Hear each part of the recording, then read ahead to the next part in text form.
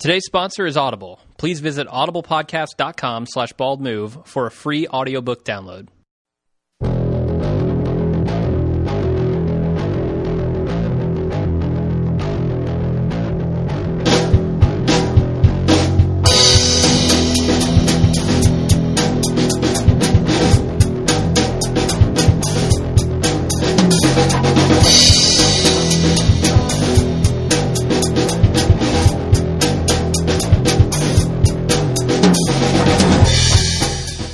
Welcome to The Watching Dead, the officially unofficial podcast for The Walking Dead on AMC. I'm Jim. And I'm A.Ron. And this week we're covering Season 3, Episode 9, entitled The Suicide King. I don't know why it's called The Suicide King, honestly. Well, it's an obvious In Excess reference. In Excess? I thought it was a Christopher Walken reference. Oh, seriously, you never heard of Suicide King? No, what is The Suicide King? So it's like, the cards. I've heard of cards. Not Against Humanity, but the regular, according to Hoyle. Okay. There's one particular king that's got, a sword to his head. And okay. I think it's I don't really know which king it is. It's one of the red ones, I believe. Okay. He's referred to as the Suicide King. All right, so that's the governor. With his eye jabbed out. I don't know. Is it the governor or is it Rick? They're both kings, and they both are fucking crazy, apparently. Apparently. Not in a fun way. No, not crazy in the fun way. Okay, do we have anything we want to talk about right off the bat before we get into the recap? Yeah, so it's been a while, and It has. things have been happening here at the Bald Move Network. I can't remember if this had came to pass in time for last season premiere, but fuck it. We brought the Bacall Show on board. Three lovely ladies from L.A. First ladies on the Bald Move Network. Yeah, plant a flag for the Double X tribe. It's about time. Those Ekes. They're pretty. If you like the Personal Arrogance crew, they're very similar, only more feminine, I guess. But just barely. I'll talk Just more barely. about that in the. Promo section towards the end. And I know there's probably a lot of people reaching for the fast forward buttons, but I swear to God, I'm going to wrap this up in 30 seconds, and you'll just skip. You'll skip forward too far, and then have to skip back, and you skip forward, and you'll waste 3 minutes when you could just listen to me. You're down to 20 seconds. Next up is we brought in the Kelly and Tom from the Up Yours Downstairs podcast on Downton Abbey. They just posted their first episode this week. I'm super excited. I don't know if there's a lot of crossover between The Walking Dead and Downton Abbey, but I don't want to be pejorative because I like them both. So what the fuck? Yeah, me too. We've been finally, last but not least, we started doing a weekly television show about all the stuff that we don't do feature show on. Currently, we're covering Justified, HBO's Girls. We were covering Downton Abbey. I think we're going to bail on that after this week. Talk about Archer, Portlandia. Probably going to start talking about the Newsroom when it comes out. Yeah. A little bit I of know House how much of you Cards. love that show. Oh, love to hate. Yeah. Anyway, check that out. All this you can find at baldmove.com. Awesome. So, I'm done with my pimping. I think I don't have anything else to talk about. Okay, well, let's get into the episode. What did you think after a couple months off? What did you think of this episode as a comeback episode? I was definitely looking for more Walking Dead. I was happy with what they did in Season 3.0, and I was looking for more of that. I don't feel like we got a great dose of it. Well, I was prepped because I had read the buzz from Sepinwall and Greenwald and Feinberg, and they were prepping me for a talky episode. So I was ready for, kind of a set piece moving, not like you'd expect a, wham, bam, thank you, ma'am, season opener. And I actually, to the about 50-minute mark, was pleasantly surprised by the pacing and how things were going. But the last 5 minutes of this show was horse shit. What were the last 5 minutes? Refresh my... Or we'll get to them eventually if you want to save it. In fact, I think it's just a hideous mistake the show's making. You didn't like Lori. You didn't like seeing Lori again. Ghost that Lori? was your problem, yeah. Ghost Lori? Fuck Ghost Lori. No, I did not enjoy it. I'm right there with you. It could have been so much more worse, and I have evidence of that, but we'll get to it when we get there. Yes. And I've got a lot more to say in the spoiler section about what I feel is a missed opportunity, and I know some of the other fans do too, so we'll get to there. But okay. No, I was surprised at how much I was enjoying things until we got to that part. Do you have a number to stick on this rating? Man. I'm going to give it a 5. 5 out of 10. It was middle of the road for me. It's like I got a, BGL and PGL. Like before Ghost Lori, this episode was like a solid 8, maybe even trending up, especially for a talkie episode. PGL, 5. I mean, so 5 is not like an okay episode for you, or no, it dropped it down 3 full points. Yeah, for a Ghost Lori. Wow. Yeah, you're right. Maybe 3. Because you're right. That's some video game magazine review bullshit. It's a 3. Yeah, it's a 7 is episode. not mediocre, and it just left a sour taste in my mouth. Okay, so fair enough. There's the advanced review. All right, well, let's get into the recap. We start off right where we left last season. Sorry, not last season. I hate this. Where we left off in episode 8. Mid-season hiatus. Yeah, fuck that. With Daryl and Merle in the pit being cheered on by the Woodbury residents. Fight to the death, the governor announces, which we all knew was coming, right? I mean, nobody was surprised by fight to the death. I was not surprised. Okay. I believe we made Kirk and Spock references galore last episode. But Rick and crew interrupt the party with smoke and bullets. The other thing is, now that I'm in bitch mode, it's too early in the episode. Too early in the season. Yeah. Sorry, Mazera, game on. You did it to yourself. I actually thought this was a very cheap looking action set piece. Oh, hell yeah, it was. I mean, they used every fucking trick in the low-budget book. They pumped in a bunch of fog. Yeah, they blacked out the background. They used a bunch of confusing angles so you couldn't tell where things were going. I mean, I really don't understand. I mean, I just took it for granted that, okay, they made off with all these people. Yeah. And also, what was Merle's plan? That's a very good point. Actually, Staffa, one of our longtime listeners. Longtime listeners. Are you shitting long. me? Staffa emailed us? Staffa wrote in, yeah. He's back from the Blue Yonder days. Yeah. He's actually doing his own thing at outofcontinues.com. Hell yeah, he is. Got a video game podcast of his own. But that was his point. He said, what the heck was Merle's grand plan? He starts beating up Daryl and then tells him to follow my lead, only for them to get back up, trying to protect themselves from zombies back to back. Did I blink and miss something? Because I definitely didn't see any leads or any follows of said leads. Yeah, it's like that's exactly his what plan I was to beat his ass and then beat some zombies and go back to beat Daryl's ass and have it go on for so long that the town residents kind of wander off. Plus, I don't find punching a zombie on a stick as a very effective means of escaping. Well, no one said that Merle was a grand strategist. Apparently not. He, however, he went to the Zap Brannigan School of Strategery. Awesome. He, however, is a grand wizard. Yeah, he is. I really like the end of the scene where they're leaving. He's more of an Imperial Cyclops, I think. I really like how Daryl grabs that crossbow out of the dude's hands. Right. He takes it back with such emphasis. Right. It's awesome. Don't you lay hands on Lucille. It was like, and don't the audience miss this when you grabbing the crossbow. And Daryl's surely named his crossbow. Lucille. I think it's got to be Lucille or Lulu. Yeah. It wouldn't be Sophia, would it?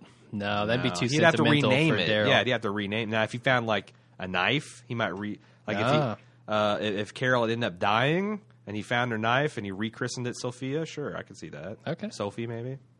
Fair enough. Then we get to the escape scene where everybody's escaping following Merle. And people aren't too happy about this. Rick is definitely reluctant to follow him. And once they get out of the city, A, they let a whole bunch of zombies in while they're escaping, and B, they meet up with Glenn and Maggie and Michonne, who are all very pissed to see Merle. Oh, yeah, which I thought that was pretty badass of Rick's group. That's just like, we're going to pry open this fence that's keeping this town full of people protected, right? Yeah, that was awesome. I don't know. This scene was good, in my opinion, like real good. The reunion scene? For some reason, I really enjoy Merle just being a total racist dick the entire time. His particular flavor of racist dick is funny to me. It is funny. Okay, I'll admit that it is. I get a chuckle. However, I felt like last season took great pains to show that Merle, there's more to Merle than meets the eye. Merle can be charming when he needs to be. Merle can be the voice of reason, especially when he's trying to manipulate people. And the writer's just like, fuck that, have him make fun of the black person and the Asian, and it's like it didn't seem to mix with what we saw last time. Well, and it doesn't suit his, unless he wanted to drive a wedge, knowing that Daryl would side with him. Maybe. I mean, he did have the two most badass people standing between him and the people who wanted to kill him. Yeah. So he could be a dick. But yeah, I guess that's true. I don't know. He always seems to press that advantage a little too much, in my opinion. Yeah. And so how surprised were you? Okay, I'm jumping ahead of when he got pistol whipped, I was not surprised and I was happy. Yes. I was like, come on, somebody do this. Mm-hmm. Rick stepped up. He manned up and did it. He's the Rick-tator. We go over to Herschel, who's back at the prison patching up Tyrese's group, and Beth comes in with the baby. And then I don't know her name, but Tyrese's main squeeze or sister or something. I don't even know the relationship. Shit, I want to say Anna. Anna? Keep going. I'll look it up. She makes it totally awkward by asking about the baby and asking about the mother. And then Tyrese tells him about Jerry's backyard bunker, his kind of backstory and what their group has been through. And Herschel thinks they're decent, but tells him to not get too comfortable. Mm-hmm. He's very good at giving that speech, I got to say. Right. I mean, same thing he told Rick last season. Don't get too comfortable. Sasha. Alan and Ben. They say all their names in this episode. Yeah. I just didn't pick them up. So Heavy weapons guy nicknamed his gun Sasha. We brought some closure to this weapon nickname. Oh, okay. Sure. Not much to say else about that scene, unless you have something. No. Although I gotta say, I did like this zombie survival fanatic element that they brought in here with you never would have thought crazy dude down the road survivalist guy had the right idea, but then he's got a bunker in his yard and we stayed there. Yeah, that saved us. Yep, kind of funny. So we go over to Rick again. His crew's deciding what to do with Merle and Michonne. And Daryl decides to leave if Merle can't stay. And Rick lets that happen.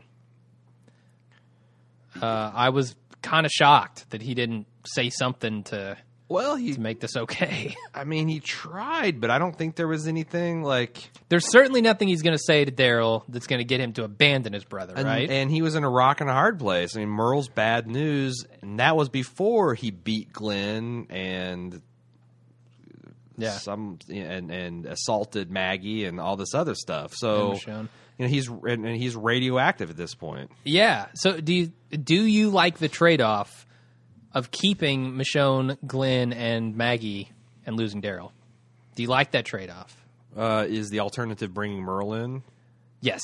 The alternative is to gather Merle and Daryl and the other three go. For sure. Because for whatever reason, I thought maybe Merle would get turned off from the governor and maybe he'd be ready to assimilate into the group, and maybe there'd be a power struggle for him and Rick later on down the line. He'd betray him, but... Mm-hmm.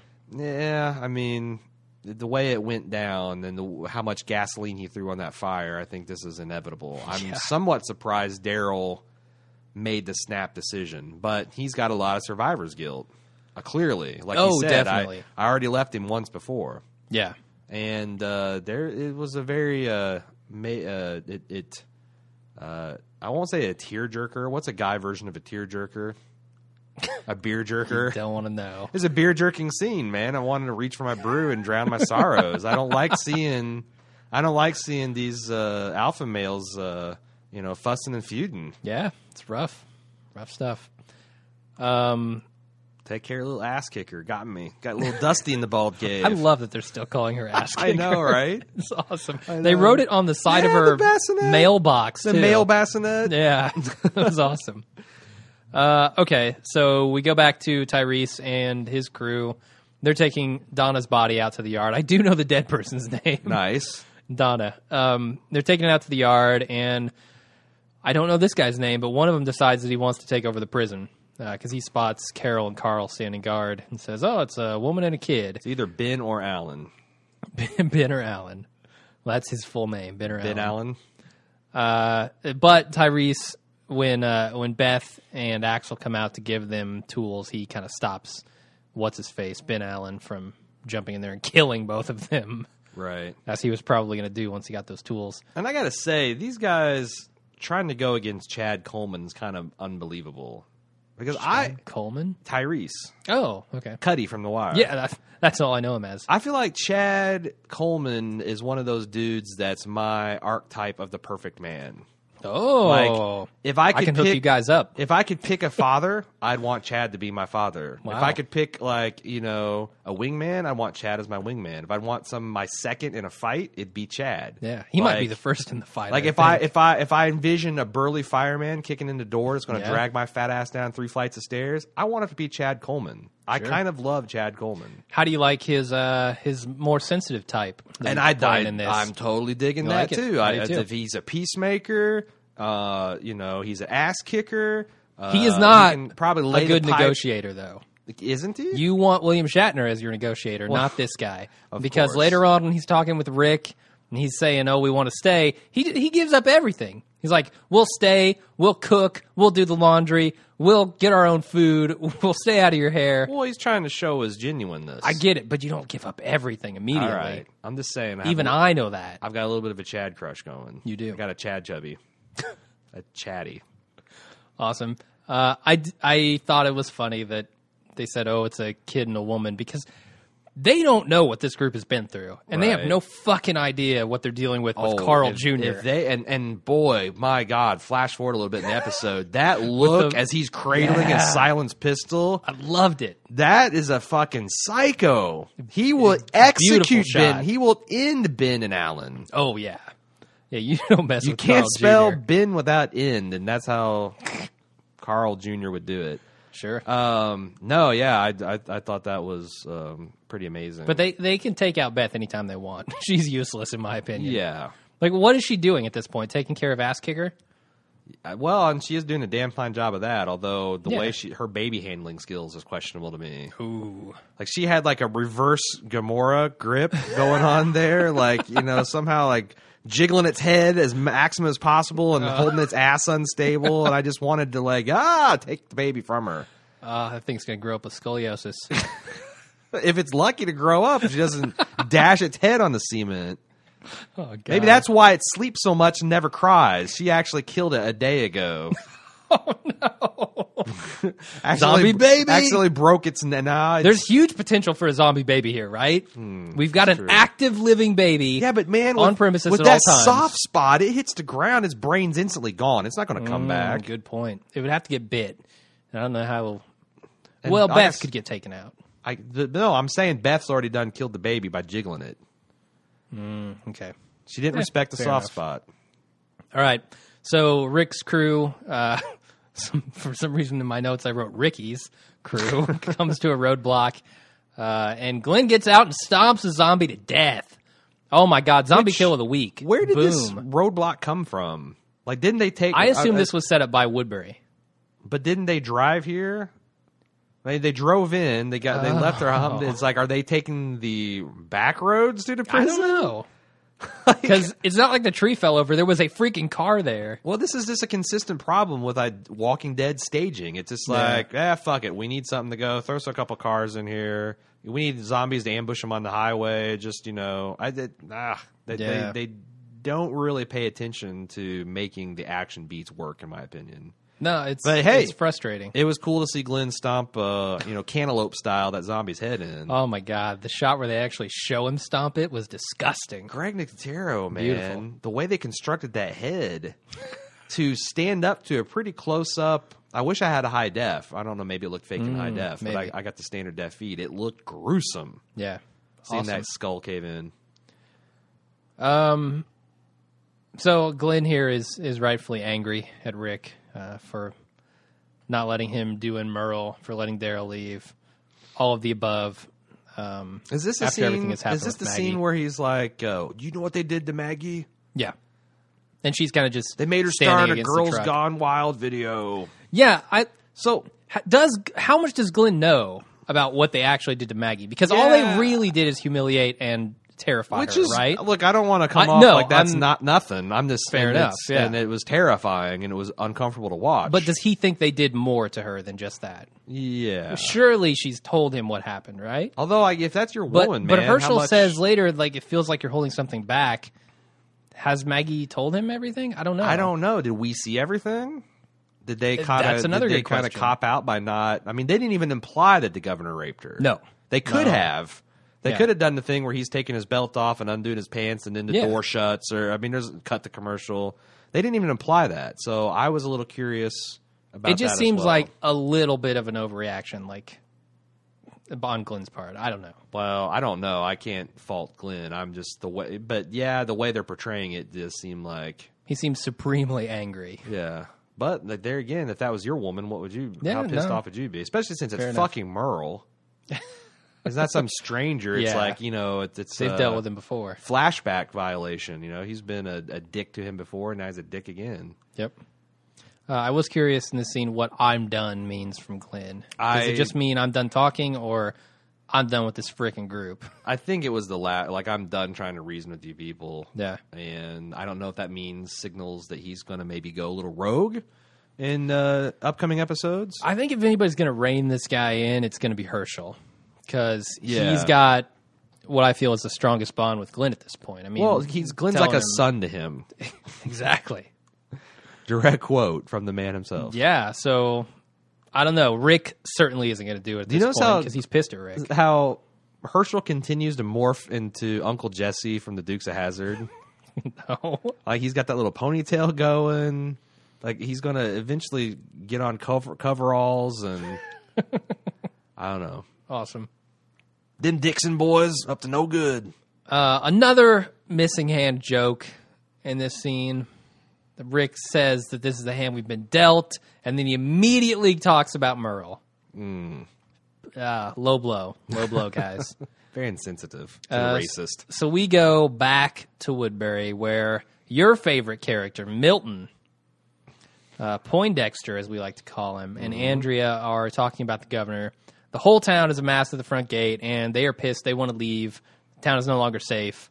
Which And the governor's just hanging out in his apartment. I remember putting on chilling. Facebook at the time, like, oh my God, the Woodbury people are soft.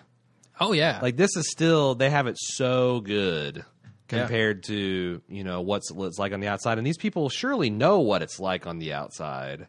Do they? I mean, Do they remember? How long have they been in there? well, I mean, they got to hear the shots from the walls all the time. Mm-hmm. And I don't know. I just felt like this is the one, it felt a little Battlestar Galactica-y to me. What do you mean by that? Well, I just thought that that's one thing the Moore did poorly in Battlestar is, number one, handle all the military aspects, but also Number one, everything. people in crisis situations don't bitch that much. It's kind of like the hierarchy of needs. If your food, water, shelter aren't met, you're not going to be talking about, why can't you get cable television? Yeah, yeah. So, this is a minor lapse, and it's been months and months and months, and it's also it's an outside type invasion. I just felt like the townspeople taking to the streets and being up in arms was a little much. Well, speaking of being up in arms, the survivors get attacked. The Woodbury survivors get attacked. Oh, and my one of them gets their God. arm eaten. Yet another thing. Okay, I put this on Facebook too. Oh, boy. So you're some dude in broad fucking daylight in the middle of an empty town square because they took great pains to get this establishing shot that he's in the middle of this broad street. Yeah. And you let a fucking walker sneak up and gnaw on you? It's like the entryway to like Disneyland or Kings Island or something. Yeah. It's massive. Yeah. And yeah, the walkers moaning and all, I'm sure. Well, they do this, run silent, shamble. run deep business. But still, how in the world do you let that happen? Maybe he was gardening. He I don't know. deserved to be bit, is what I'm saying. He did. I'm going to put it out there. And he deserved to get shot in the head when the governor comes out And like I said, blows him away. outside of governor and his group of psychopaths, the Woodbury citizens are ripe for being taken over and taken advantage of. That's what I was thinking of the entire time. No, we'll get to it. We'll get to it later. I do have a big question as to why Andrea is still sticking around. Why the hell, after everything she's seen, after they've tried to kill her friends, And later on, after she knows that the governor held information from her about her friends being in the fucking city, why is she still there? Why is she trusting this guy? Oh. It is insane. Yep. Ugh. Especially when she knows where her friends are now. It's not like she'd be out there all alone. She could head toward the prison. So I am totally 100% off of the Andrea train at this point. She's annoying the crap out of me. So we go back to Carol and Carl, who are keeping watch. And Carol's talking to Carl about the sound of the old world. She misses the trucks and the gunshot. Oh, no, she gets plenty of gunshots here. But we get a glimpse of how bad Carl feels about how mean he was to his mother. His dear old mom. Never listened to her. Always gave her crap. Always snuck out of the house. And he feels really bad about it. But before we can actually have a meaningful moment with him, the Hyundai rolls up, and Rick breaks the bad news to Carol about Daryl not being there. She definitely doesn't understand. And honestly, well-acted scene. Yes. Yeah, it was.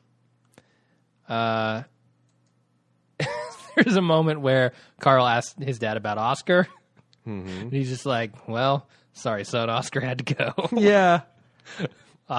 Oscar was not long for this world. My girlfriend sat next to me on the couch, and she said, "Who's Oscar?" I mean, I just bust out laughing because I'm like, that's the damningest thing you can say about the way they handled that character. Oh, for sure. So, anything else? Or let's keep going. Ready to go. All right. We go back over to Woodbury. A lot of jumping around in this episode. Andrea questions the governor's leadership methods, and the governor doesn't care. He's kind of set on what he's doing, and he's in full-on war mode.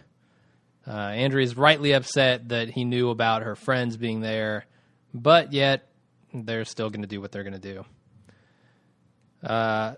This is a scene that really ticked me off with Andrea. Couldn't stand it. She needs to get a clue. Milton shows up quickly thereafter and asks the same thing that Andrea asked about the townspeople in the street. Why the hell aren't you out there doing anything about this? This, to me, is insane because the governor needs to keep his people. Yeah. Like, he can't go fight this war and lose this entire town. Yeah. Which, it's ripe for someone, as Andrea does at the end of this episode, to come in and essentially win these people over from the governor. Yeah. I mean, she is, in effect, leading this town now. I feel like they're trying to show this parallel between Rick and the governor, where, yes, they are not acting in optimal leaderships, but they're also dealing with their own brand of crazy. The governor is suffering over the traumatic loss of, number one, his eye, and number two, his daughter, which he had a really unhealthy relationship with, and he's having to process all this stuff. I mean, look at, Herschel fucking left his whole family, wandered off the farm, and went back to boozing when his zombie family got murdered in front of his eyes. So there's a precedent of this. I'm not a fan. But I can see why they're doing, what they're doing structurally. Honestly, what I think they do with Rick at the end of this episode is far more damaging, but we'll save that for when you get there. Okay. My notes kind of go to shit after this scene, so I'm going to have to fill in my memory a little bit. Yeah. So, I don't know what this means, but I wrote, what is it? It's Carl, and he's seriously damaged. Rick and Herschel. Oh, this is the shot of Carl sitting on that table with the gun, just staring these survivors down. Yeah. And then Rick and Herschel come through, which I think it is insane that they're keeping these people in the entry and exit way.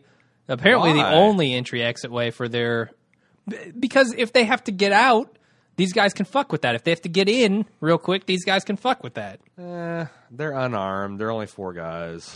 One of them is a hulking beast of That's a man. That's true. One of them is all that is male. So you've got me there. But man, I just can't say enough about Carl and shit. What's the kid's name? Chandler Riggs. Chandler Riggs. There we go. His performance. I take back everything bad I ever said about the kid. Man. He's rocking the house. It's strong, and I think he's only getting it better. Like, I just don't... I wonder if Mazzara injected his face with a massive dose of Botox or something, because he's just... Now, don't move. I can't. That's right. Stone cold killer. I love it. Loving awesome. it. I'm super happy to see that. I like, out of all the characters, probably I like his trajectory the most at the moment. What do you think about Ninja Herschel on those? Freaking amazing. He's like parkouring his way down the steps. I know. I think this ties into a bigger theme of this group in this season, is that these guys, despite all the losses that they've taken and the shit that they've been through, they're getting better. They're getting actually better at many, many things. Yeah. Like, the wheat is being separated from the chaff here, and these guys are definitely wheat. I'm just saying, on talent show, like on the talent show, when they get bored, he's going to do this stomp the yard routine with his crutches and bring down the house, man. River Dance Herschel. Yeah. Awesome.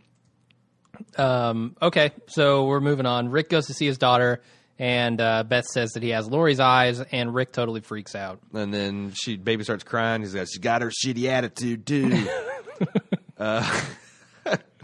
Not much to see there. But. What do you think about, is this the scene also where Beth kind of gives him the peck on the cheek?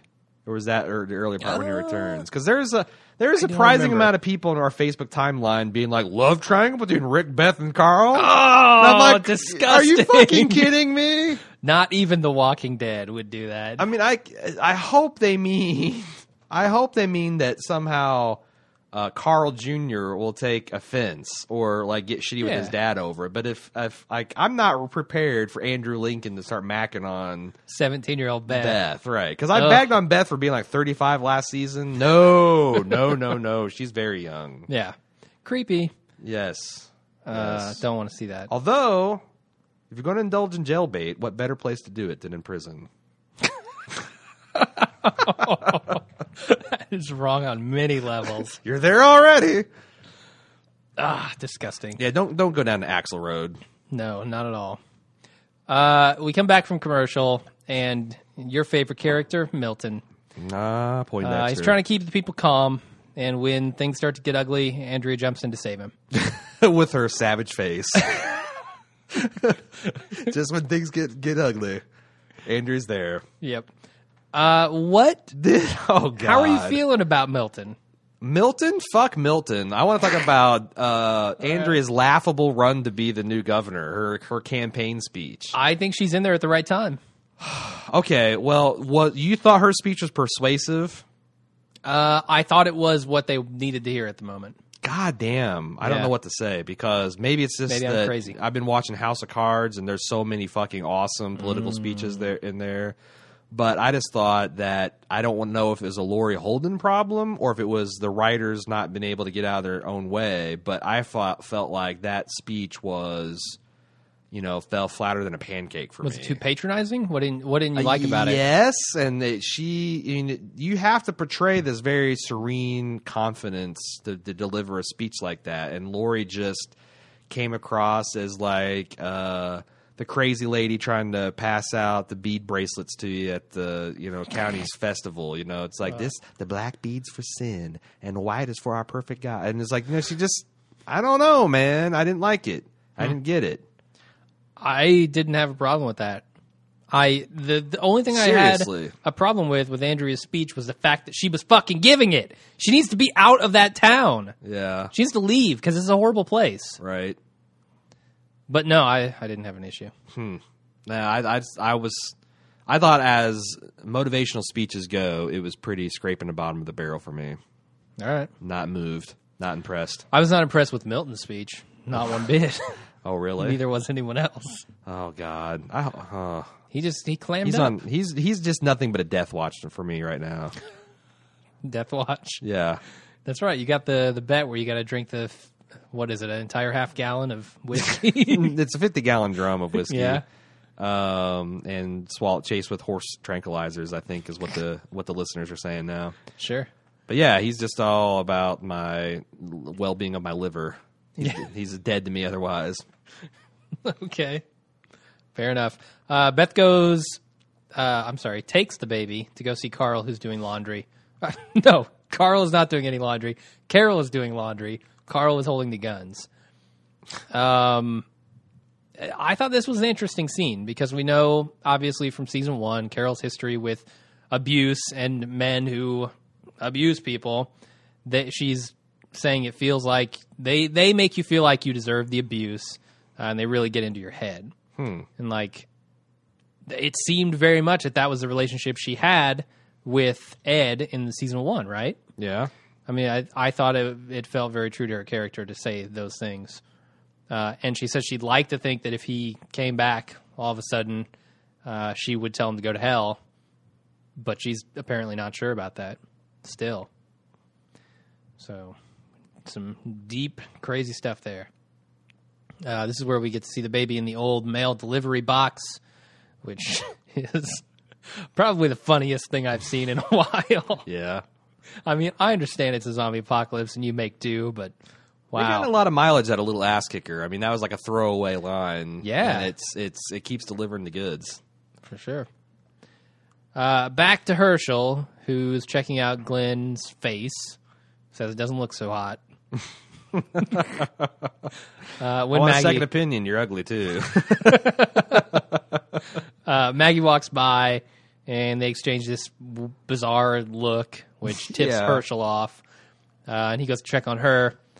But not before he tells Glenn that he's like his own son. Yep. Deep man stuff there. Oh, yeah. She doesn't want to talk about what's happened to her, and Herschel tells her that she's just like her mother.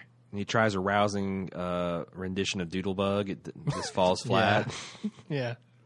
Extended DVD scenes. There's 5 minutes of Doodlebug right there. Her just a stony silence. We ought to make a video of that. Like, merge the Doodlebug with this Maggie-looking forlorn. Yeah. And then, or Carl staring with the gun. Yeah. And then back to him doing Doodlebug. Yeah. Let's make it happen, man. Awesome. Let's do it. Rule YouTube. All right. So, a lot of interesting interactions between these three here. I really like, probably of all the relationships, I like their triangle the most. Because you've got this kid who Herschel didn't care for and didn't want staying on his farm a season ago. Right. And now he's telling him he's like his own son because of everything he's done for Maggie and for the group in general. And it really just brings home the changed relationships between all these people so strongly. I just love I love Herschel's character. Yeah. I'm so glad that he did not die, as a lot of people are speculating. Yeah, he's kind of a glue in this group. I was about to say that, yes, he is. Yeah. He is glue. Rick asks Herschel how long it'll be before Michonne can travel, and he says a few days. And Axel mourns Oscar very briefly, and they begin to talk to Tyrese. Like, Axel just a one line about Oscar. Apparently didn't like the guy or care for him that much. There again, you know.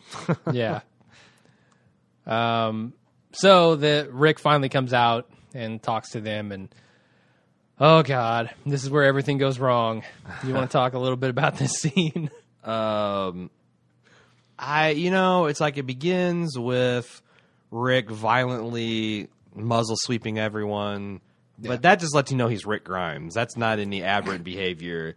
And then he starts literally I mean, it's like Tasmanian devil mode and just like growling and making guttural noises. And he looks up at this and we see what's supposed to be Lori insanely backlighted in his prison. And Rick's screaming at her to get out. You shouldn't even be here. And the group takes that literally and tells those people to get out. Yeah, well, I mean, it's borderline. I love her. Tyrese is like, "We're going," it's like, "Fuck this! You better just get out of here." This man. guy's like swinging this 357 around. Also, by the way, you nailed Tyrese in your little mid-season skit. His voice? Yeah. Really? Yeah. When he's saying like, "We're going," that was Jim. I can't even do it as good as you. Give me a good "We're going." We're out of here. I can't, man. I don't know. You gotta psych yourself up into Tyrese mode. Yeah, I do. And so again, I had a problem with him falling apart and going psycho after Lori died. You can't do this as a leader of men and women. Yeah, he won't be a leader for long if he keeps doing this. No. Actually, he shouldn't be a leader anymore after that freak out. I mean, this is the third psychotic break in as many episodes, right? He had one entire long one at the end of the Lori episode, the following Fiesta episode. Yep. He had one when he saw Wolvershane. Now he's seeing Lori, and it just felt so soapy to me. Yeah, I mean, it certainly has felt over the top each time that he's done it. And if you think about it, Glenn has been there for all of them, hasn't he? No, well, he has been. He didn't know about Wolvershane. Right, because he was beaten almost to unconsciousness by that point. But he was there for the ringing phone. I mean, he's not for the ringing phone. But when he's gone crazy in the hallways, he's the one who tried to go save him, almost got killed. Right, and now he's back here at the prison with him screaming and yelling. I think Glenn has turned totally against Rick at this point. He thinks he's crazy. He's not letting him take out Merle or the governor the way that he wants. Glenn is no longer on Rick's side, in my opinion. So what's going to turn that around? Like I said before, Herschel's the glue of this group. I think if anybody's going to keep Glenn, that's the ace in their hole, stuck to the prison, it's going to be Herschel. Yeah. All right. Very much needed son remark at that point, I'd say. Mm-hmm. All right. I buy it. But that's it. That's the end of the episode. We get crazy ghost Lori, and he screams, "I can't help you." I thought that was interesting too. Had a lot of funny comments on Facebook about that. I think it was it Noel that said there's no way that's Lori. She's blocking too much light. No, I actually noticed that. She's not as thin anymore. No, the skinny on that, the skinny on that is that I guess that was not Sarah Wayne Callies? What? Because there's like bullshit. Because she did an interview with. She's saying that was because they put her in a dress. Got her. Yeah, really. I saw two different sources say that was a body double because they wouldn't fly her in just for one episode. Nope, not true. According to Sarah Wayne Callies herself. Well, then I guess I'm wrong. Maybe I've got the source that I'll cite later, but that's in the feedback. Right. No, it was Noelle. She goes, that couldn't have been Laura. The ghost was blocking too much sunlight. Yeah. I actually thought she was looking better. Like she was too thin before. Yeah. My God. If that is her, she has really put on weight in a good way. Yes. In an A.Ron friendly way. She looks more like a woman, less like a skeleton. Yes. She looks less like a zombie in Afterlife than she did during her last days on Earth. Yep. Although a lot of people on the Facebook wondered if people had deliberately lost weight because the main cast continues to look skinny. Like Beth is looking super skinny. Rick is looking super skinny. And Andrea, did you see Andrea's veins in her arms? No. Like it looks like she's been working out and losing a ton of weight. I've always thought she had kind of veiny arms. She does, but they're extremely veiny now. Huh. She looks like she's losing weight. Yeah. All right. I think we have a shout out to do before we get to the listener feedback. Yeah, we do. Our sponsor Audible, at audiblepodcast.com/baldmove. You can get your free sample of one of the 100,000 complete downloadable titles that they have, their audiobooks online. And I'm actually making some personal use in this, getting caught up for Game of Thrones. I'm using it to get caught up on the A Feast for Crows, which is the fourth book. Because they've got this Feast for Crows. They got this awesome feature. I prefer to read a book when I can. But I have in the past done this thing where I listen to the book on tape or the book on CD and then try to, when I get home, sync up and figure out where I'm at in the book. Well, they've got this thing where they synchronize with the Kindle's WhisperSync technology. So if you got a Kindle, you can read to a certain chapter, even in the middle of a chapter, middle of a paragraph, stop, get in your car, get your audible.com widget for your iPhone or your Droid, and start resuming. The thing will read it to you from that point. And then you get back home and your Kindle will sync back to the point where you left off in the car. It's the ultimate. It's a killer application, I think. I'm 100% in agreement here. Like I said, it's amazing. They've got all of the Game of Thrones series online and 100,000 other titles. If you haven't tried it out, it really helps us out. It helps keep the cast free. audiblepodcast.com/baldmove to get your free download, your free Audible download. Free as in beer? Free as in beer, not free as in speech. Okay.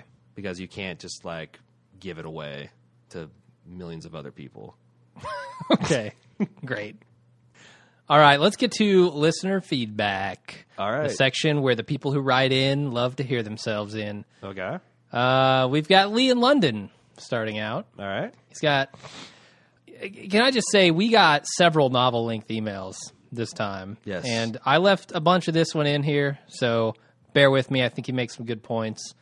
And there's some funny stuff in here. So, starting off, Rick's accent.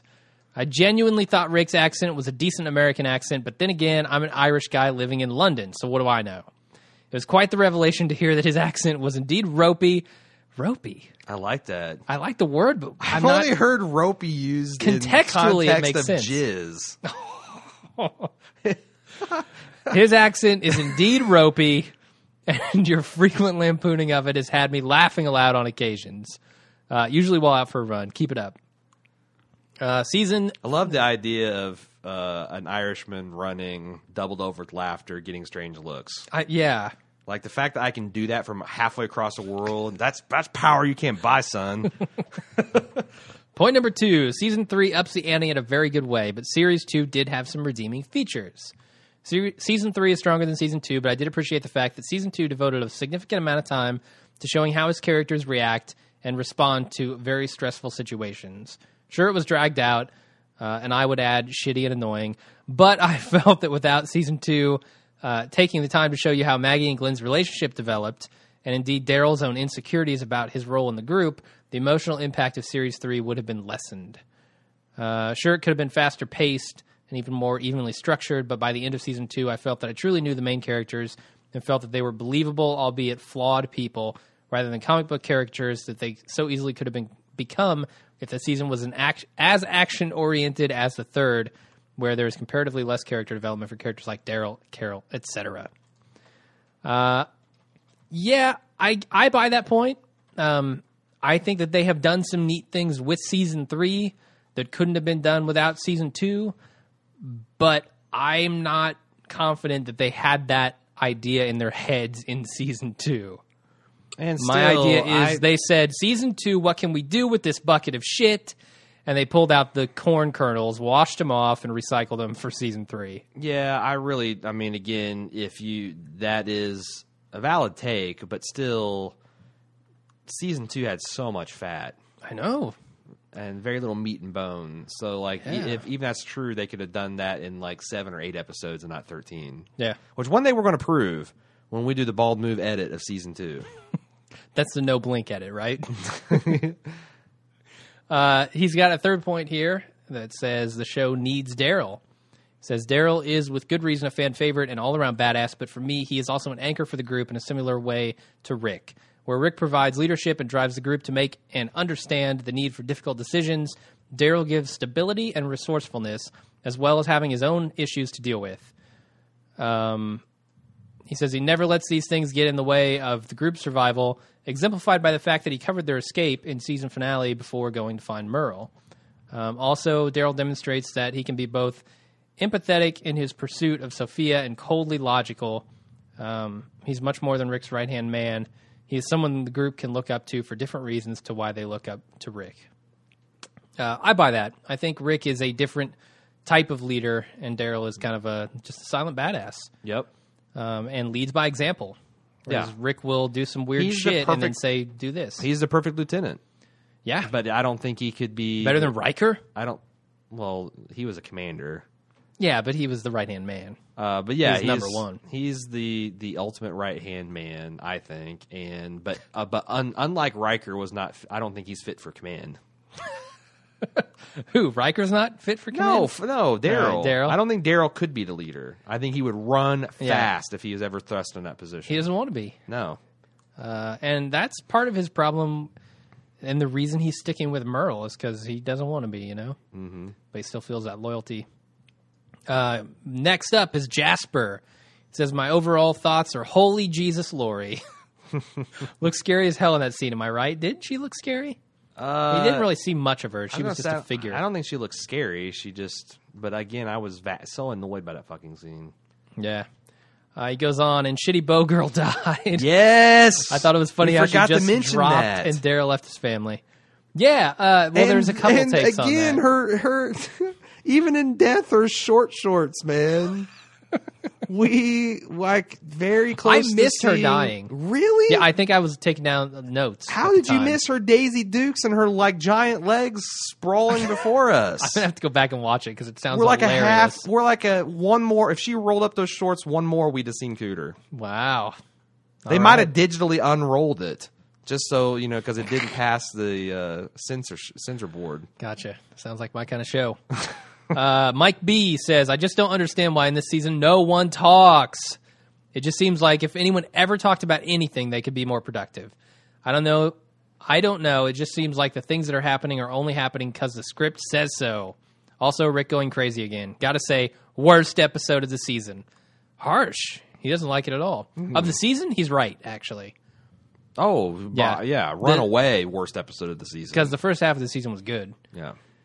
Vernon M says, hey guys, big fan out the show? Big fan out the show. Yeah, coming out the show, big fan. Came across this major plot spoiler that we're not going to read. Thanks, Vernon M. We'll get to that later. Thaisa says, Merle's flavor of racism is just divine. Laughed out loud at the Chains comment about Michonne, but did I detect a hint of attraction there? He did call her a Nubian queen, and his comment to Daryl about him going native, quote unquote, had a teeny hint of jealousy to it. She'd break him in half, and he'd like it. I agree with that. All right, yeah. She probably would. I'll co-sign too. Did you pick up on that, though? Because there's a scene in the new promo that kind of made me think that, too. But granted, that was after I had read this email. Oh, no, I didn't. I hadn't read the email, and I didn't pick up on it, so... Okay, I think she's onto something, though. All right. She also says, little ass kicker, not a Grimes. Keep a close watch on the development of those lobes. We had Eric T from Facebook said the same thing. Because when Rick was looking at baby ass kicker, I really thought he was sizing up her lobes. Wow. And finally she says, so annoying that Lori appears just as Cuddy from The Cut, which apparently you told me that kind of means from the hood or something. Yeah. I'm too white to know. Yeah. Gets a chance to plead his case. After getting a taste of Herschel's patented don't get too comfy here treatment, was it me or did Lori's face look chewed up within the shadows? It would be kind of cool if Rick's vision of Lori's were walker-fied. I had low def and kind of dark screen, so I don't know. No, I'm the same way. That's one thing that annoys the shit out of me about my cable is they don't get AMC and high def. Also, I have the same Samsung you do, and the plasmas are kind of dark there. You can't really tell. Yeah. So maybe on like an LCD or LED. I don't know, but I mean, I think my dark levels are appropriate. I have to keep adjusting them, but it's when it's dark and standard def, it comes out really muddy. Yeah. But dark and like Blu-ray is fucking awesome. Jorge A says, so AMC needs to start sending us Blu-ray screeners. Definitely. Anybody listen out there? I don't think they send Blu-ray screeners to anybody. Well, they should. They want to put their best foot forward here. I guess. Shamble their best foot forward. Jorge A says, sup fellas, this episode was like an emotional Attica on speed, man.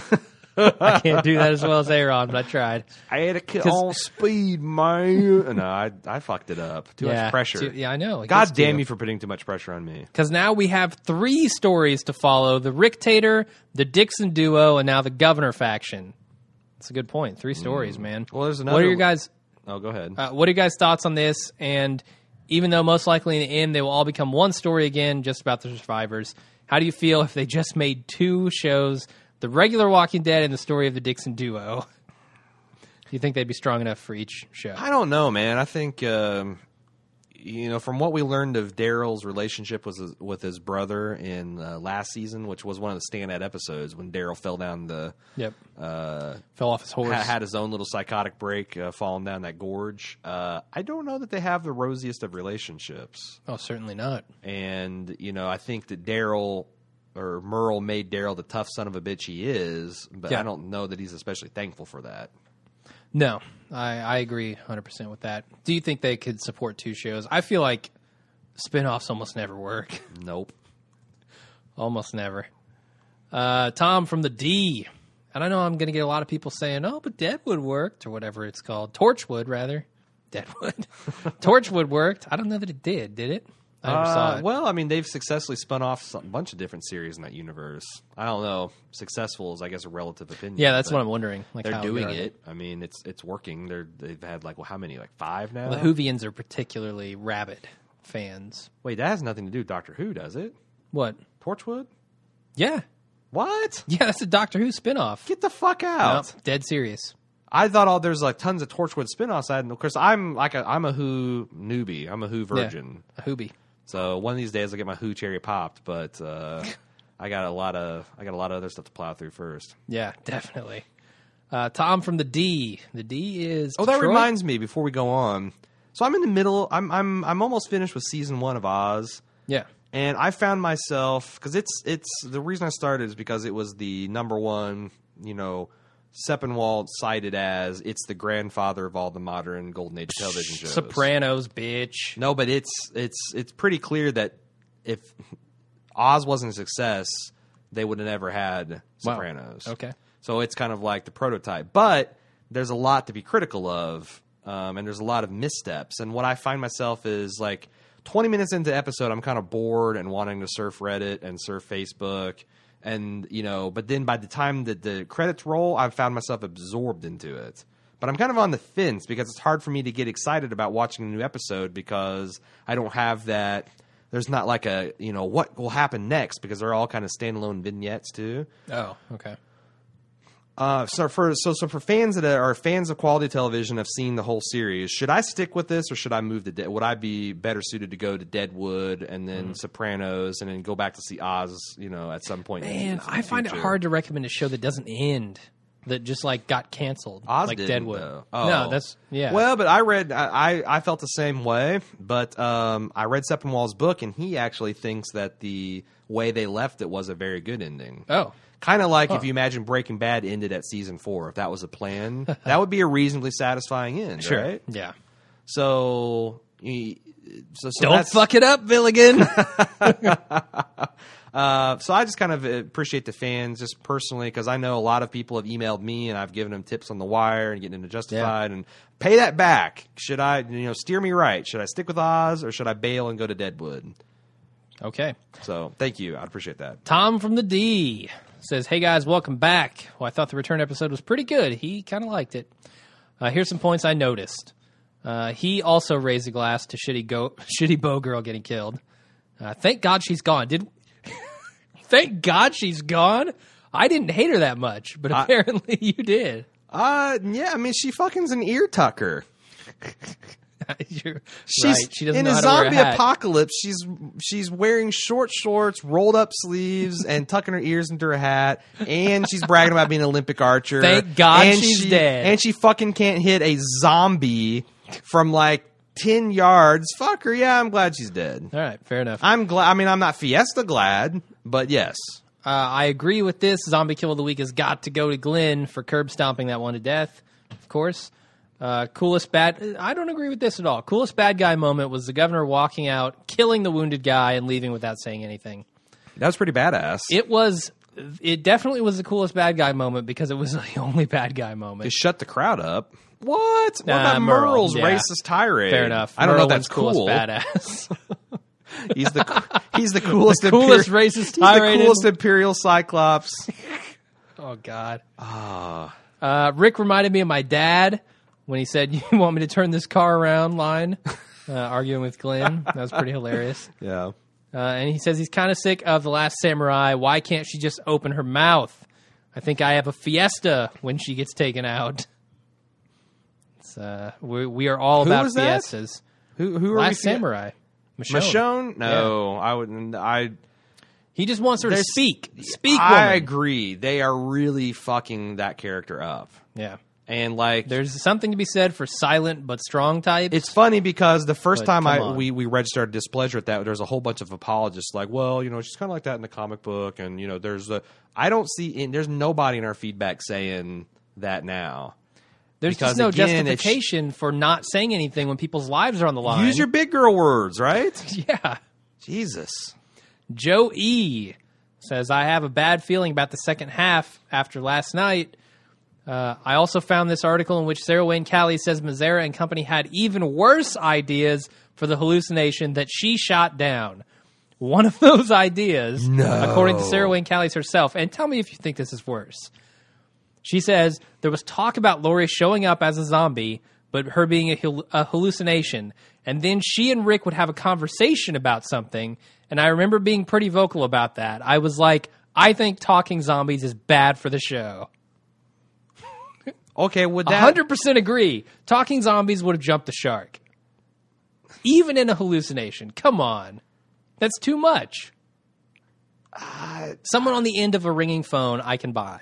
Part of me wants to say that might have worked better than the silhouetted from behind wedding dress Lori, radiant of light, and on paper, none of it worked. Might be better. None of it worked. It's You're right. like, I think it would have been way worse. It sounds terrible. All right. Well, I'm indifferent. You're Thank saying you, way Sarah, worse, for shooting that down. There you go. Are you regretting a Fiesta now? But interestingly enough, even though we agree, everyone sounds like that this is, by consensus. There's some outliers here and there, but the worst episode of season 3. Do you know how many people watched it last night? No. 12.3 million. Oh, God. Shattering the record. A third from of our last season. audience. Oh my God. Yeah, I think the record for last season was 10 point something or other. So it's it grew, 20% growth on this shit. Already the biggest show on AMC, and they're still raking in the people. Yeah. Do you want to read this next one? Because it is completely unedited, and you said you liked it. So wait, where this is Lauren from Down Under.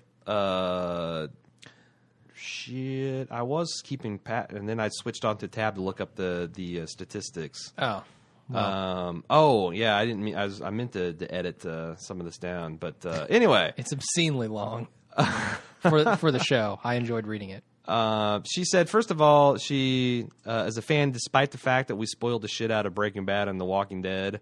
Sorry about that, but that's kind of our philosophy, is that we only deal with spoilers in the show universe itself. We might spoil Breaking Bad for you in The Walking Dead. We might spoil The Walking Dead in Breaking Bad. We'll do better at that. We will not. Really? Yes, because that is horrible. I would be so angry if I were in season 2 of Breaking Bad and I'm listening to season 3 of Walking Dead and they spoil season 4 of Breaking Bad for me. All I know is when they beheaded Ned Stark, it was you fucker. Anyway, so she took our comic book, our Wolverine theory, and she went crazy with it, which I adore. She said she couldn't stop thinking about our Wolverine theory. Says clearly the writers are trying to draw some very sketchy comparisons here. That, or they're saying that Rick is even further off the reservation than we thought. But she says Shane is totally unworthy of being Wolverine, since that badass and generally awesome title clearly belongs to Daryl. However, if we accept the writer's ridiculous premise of Wolverine, it follows that Rick is Scott Summers / Cyclops. No, because of the group's uneasy alliance with Wolverine, because they have the thing for the same woman, Lori, a.k.a. Jean / Phoenix. Daryl is Rogue. Lori / Mom Jeans / Phoenix. Ooh. Daryl is Rogue because that sums up his nature, and she's a Southern belle. And she puts parenthetically, I'm sure wherever he's from, Daryl is the Southern catch. Michonne would be Storm because they're both pretty kick-ass, although sadly Michonne is not nearly as articulate or forthcoming as Storm. Herschel could be Charles Xavier. He's way hairier than Charles Xavier, number one. A Chia Pet version of Charles Xavier. Yes. Herschel could be Charles Xavier at a stretch, mostly because he's older and a wiser voice. Clearly, they are the X-Men in a parallel universe, and Kirkman and Mazzara are just a front. Wow. So that tickled me, and I had to read it as a fan of comic books in general. No, I like it. And then she asked a zombie science question for us. Oh. She wonders, and I guess Craig Ferguson asked Stephen Yun. Is it Yun? Yun. Yeah, I don't know how you say his last name. I butchered the shit out of his name, and I'm sure there's people annoyed, but I don't care. Do zombies poop? Stephen thought yes, although not necessarily for any reason discussed behind the scenes. My gut, pun intended, instinct was no, but then when I thought about it, I realized I've never seen a fat zombie before. Although I'm fairly new to zombie-verse. That said, if their digestive mouth-to-stomach functions reanimate in the most basic sense, it makes sense that the food goes somewhere because once they're eaten, they're not sated for life, right? Their hunger is presumably eternal unless they eventually starve to death. So, thoughts? So what I think happens is I think they're shoving food in their face as fast as they can. They're basically pushing it through their digestive tract, and it just forces, as they eat more, it forces what's left out the other end. That and corpses explode. Okay, in the natural world, when you die, gases build up, microorganisms release carbon dioxide, and your gut can literally explode. Kaboom. And you see a lot of zombies with their midsection blown out. That's probably what's happened to them, and then the meat would just fall. They're literally a bottomless pit. Yeah. But I'm with you. I think eventually the meat pressure combined with it rotting and the gas action is going to cause them to basically, if you have the bad flu and it's coming out of you both ends, that's zombies 24/7. That's disgusting. They got rotten meat coming out of their mouth. They got rotten meat blown out their ass. Yeah. Speaking of which, let's go to Alex's email. He comes up with a pretty nice analogy here to describe this episode. Yes. He says, this episode is like when you strain real hard to get a nice, satisfying fart out, but then a little piece of poo comes out. What a disappointment. We call that around here a shart. Shart, yes. Disgusting. So he apparently didn't like the end of this episode either. So he's with you. Rachel in Cleveland says, why are the writers forcing unnecessary drama? This episode felt like it was trying to bite off more than it can structurally chew. There's already built-in suspense from the beginnings of Rick versus the governor battle. Do we really need the extra drama piled on top? No one is worried that Daryl and Merle are gone for good. Of course not. Everyone knows they're coming back. No one thinks that Tyrese. Yes. Tyrese's group has been banished from the prison. Nope, I think they're coming back too. You are correct. Yeah, so it's like, if we all know this, it's kind of like the same thing as so if they had SWC on set, why the fuck is the crazy backlighting? Were they trying to keep us in suspense about whether it was really Lori or who he was seeing? Yeah, well, they did the same thing with it felt the very zombie, soapy. right? Like the zombie that may or may not have eaten her last time. Yeah, although we had some good feedback about that. We did, yeah. The psychotic break dude, the expert that tried to claim he wasn't an expert. I forget his name. This is why we should have a good feedback engine. But yeah, that led to nice theory. Maybe he'll write back in with an elaboration on how Ghost Lori fits in with this whole general scheme too. Okay, I encourage that. She also says, slow down with Rick. There's little gratification in seeing the group's leader have big, scary breakdowns because the bigger and faster the breakdown, the faster it resolves, and there's no tension in that. Agreed. When I watch Rick freak out over Ghost Lori, all I think is, well, they'll burn this story arc out in 7 episodes. She has no anxiety over how this is going to affect the group. Yeah, I'm with you. Yeah, they're doing too much too quickly. And I got more thoughts on that in the spoiler section. Okay. We're going to Silvio. Oh, get her predictions, man. Are they good? Sorry, I jumped over him. Okay, so she has 2 predictions. First one's just a straight-up prediction. Andrea brings Poindexter with her when she inevitably rejoins Rick's group. So that's the A.Ron liver apocalypse. Oh, no, I'm sorry. Yeah, you're that voting would kill for him to die. So you're basically predicting alcohol poisoning for me. Way to go, Rachel. Ultra prediction. Andrea exploits the feud between Rick and the governor and rises to take control of Woodbury. What do you think of that? I like that because she's already moving in. Plus, that speech today. Plus, they could leave Andrea behind in Woodbury and march on wherever they're going to go. And just be done with her. The only thing I got a problem with that, Rachel, is if that would happen, why wouldn't Andrea just let Rick and the group move in? Yeah. And then they would just, Maybe it's a Merle and Glenn situation where the people of Woodbury say, you killed our friends. You can't stay here. But, I mean, a lot of that was bullshit. Like, the governor credited 3 separate deaths that his own people caused. And what's funny is even the governor didn't know one of them that Merle had killed. Yeah. What was his name? I don't know. Didn't care. Yeah. Well, Merle, I mean, he didn't bother to learn the guy's name until after he killed him, so I'm going to follow suit. But, yeah, I mean, most of the carnage was a direct result of, either having to save Glenn and Maggie from being dropped in the screaming pits, or they were inflicted by Woodbury thugs themselves. So, Yep. Interesting. I think you could maybe sell that. That's something people would buy, I agree. especially these rubes. Silvio says, my first reaction was skeptical. Please don't take it the wrong, A.Ron, but when I heard your first... Oh, so he's a new listener, by the way. Oh, yeah. Says, please don't take it the wrong way, A.Ron, but when I first heard your voice intonation, I thought for sure it was going to be attached to a very cynical, know-it-all asshole. Nailed it. Completely. Nailed me. Yeah, he understands you. Yeah, like he's the A.Ron whisperer. But then he explains later that, he turned around on that. He also wanted to know if we ever planning a trip to central part of Florida, home of the East Coast giant white-gloved rat. Actually, I was specifically going there for that. Is that the state animal? It's very I don't know. grandiose. White-gloved rat. They're talking about Mickey. He's talking about Disney World. Oh! Jesus, man. Get a clue. Well, see, I've never been to Disney World. Okay. Disney's dead to me. I know. And I wasn't allowed to watch Disney cartoons when I was growing up too because they had featured magic, and my mother was a psycho. Got one of them, Fantasia. That's like it. What? Almost all of the Disney cartoons featured magic. Oh, I was talking about Mickey. Oh, no. Yeah. So I was like, I don't really have a special. So it's like that total. I thought he was talking about a real. It's like, well, maybe the paws are white. I mean, that seems kind of weird. Get out of here. But Crazy. we just recently had a meetup in Boulder. We'd love to have more. It's just that. It's really just wherever we happen to go. We're probably going to do meetups. Yes. If something cool is happening in central part of Florida, let us know. Yeah. Or anywhere else for that matter. Yeah. Andrea from England says, I was very pleased to see Merle and Daryl go off together for a little while. It works for me on several levels. And I will not read those. No, I'm kidding. It makes sense as a decision the characters made. Daryl wasn't going to leave his brother, and Rick couldn't force him to. Better to have Daryl and Merle as allies elsewhere in the local area than Merle further destabilizing the group. I agree with that. Following the main cast as it is, split into 3 groups could benefit the rhythm of the show.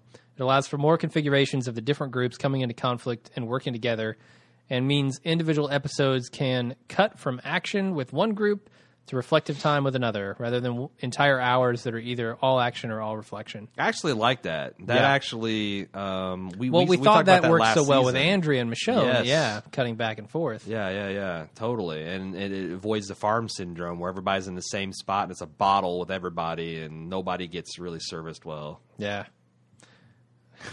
I've been looking forward to seeing the Dixon brothers together for a long time, and it'll be nice to figure out their dynamic when nobody is trying to kill one or both of them, which means they kind of have to be alone for a little while, because I think right now the only fighter besides Daryl who does not want to kill Merle is Andrea, which is surprising considering everything Merle represents. Speaking of Andrea, do you guys think the scales are finally falling off of her eyes just a little? Hell no. I think she's still on board 100% with Governor. Yeah. If she didn't kick him in the balls and leave the minute he told them that Glenn and Maggie was there. But do you think her loyalty is swaying more from, and I think that's the point. Yes, I do. It's not as much for the governor as it is for the people, the innocent rubes and jackasses of Woodbury. Yes. Oh, yeah. Yeah, no, I agree. It's frustrating that she hasn't just kicked him in the dick yet. We're going to Facebook. You're doing this. Yeah, Facebook this is my thing, right? Phil Z. I got a couple of choice. We have like 100+ comment thread. Yeah, it's crazy. It's awesome, but we don't have time to read it all. But I got Phil Z. He had one multi-part point. He said, I think I figured out why Glenn is acting so weird. While they're prisoners of Woodbury, he kept his mouth shut about the location of the other survivors, even when he thought that the governor was or had and was going to rape Maggie. I suspect this is largely because Glenn thought himself a coward when he froze in combat during Season 2, when they went into town to retrieve drunken Herschel, and he's trying to redeem himself. Maggie went back into Woodbury with the rest of the Daryl rescue party, which he was unable to do. Now Herschel is telling him how proud he was for taking care of Maggie and how he couldn't stand if something worse had happened to her, and how he's almost like a son to him. Glenn has to deal with a double helping of guilt, both for his, in his own mind, cowardice from Season 2 and from being willing to let the woman he loves be harmed for the good of the group, while at the same time being unable to put himself in harm's way. The poor guy can't catch a break. What do you think? Oh, man, that's a good take. I think that's a great analysis. I love it. And it explains why he was almost more pissed off than what you would suspect him at, not being in there. And like even the whole group was like, dude, you fucking couldn't stand. But now, that just compounds his failure in season 2. Yeah, definitely. I like that a lot. That's it for feedback, right? You don't have anything else? Nope. All right, hit us with the outro. Okay. We will, of course, have spoilers afterward, but... So, like I said, I'm going to take a little bit more time to do some pimping in the outro segment. We are part right of... now. We are part of... I'm a little rusty at this, okay. damn it. We are part of the Bald Move Network, and you can find all of our content at baldmove.com, including, of course, our coverage of The Walking Dead, Game of Thrones, which is coming up at the end of April. Can you do some pimping in the outro segment? In end of March, and the latest seasons of Mad Men, which I believe is coming back in April as well. Wow. And Stacking Breaking them up. Bad, which is going to end I'm so excited. Summer. I'm sad. Yeah, of course I'm sad that it's going away, but damn, I'm excited for the last half season. Yeah. So don't forget our newest affiliate, or our not so new affiliates, our seasoned veteran affiliates, the Personal Arrogance crew out of Seattle. We just spent a week with them out in Boulder, Colorado. It was fucking awesome. Yeah. This week they talk Magic the Gathering, Great Gate Crash. They talk about beer. In part 2, they talk about the Star Wars prequels and some other stuff. That was the bulk of it that I remember. Also, the Because Show, the ladies, Susan, Geraldine, and Amy out of L.A. Talked Legos, and so they got shipped a Sybian. Do you know what a Sybian is? Hell yeah, I know what a Sybian is. It's a piece of sex furniture. Yeah. It's like $1,400, and someone just shipped them a free sample because I mentioned on a podcast. That's pretty awesome. That's crazy. But I've decided that Amy's my favorite now. Even though Geraldine's the one I've had the most contact with, You've decided this after the discussion with sex toys? Of course, yeah. Because, she's the one that was like, hell, I'll take it last. I don't care. I'll get down on the used sex toy. I got to respect that. Yeah. All right. She's now emerged as a clear favorite of the girls. So if you like us, if you like the Personal Arrogance guys, especially if you're a lady, I, as a guy, think they're hilarious. Oh, they are. They're really funny. I don't get a lot of their makeup talk, but they talk about good books. They talk about good food. They talk about hilarious stories. I love to hear the stories from their lives. This week they talk about their $1,000 sex toy and divvying it up. They talk about Legos. They talk about Levi's moisturizing jeans. You can hear the Personal Arrogance crew drunk dialing them because Geraldine remote bought us a shot. Yeah, all the way from L.A. to Rocky Mountains. She bought us a round of drinks at the Avery Brewing Company meetup. So yeah, I guess we're going to describe that. That's a baller move. I think the guys said it 20 different times as they're describing it.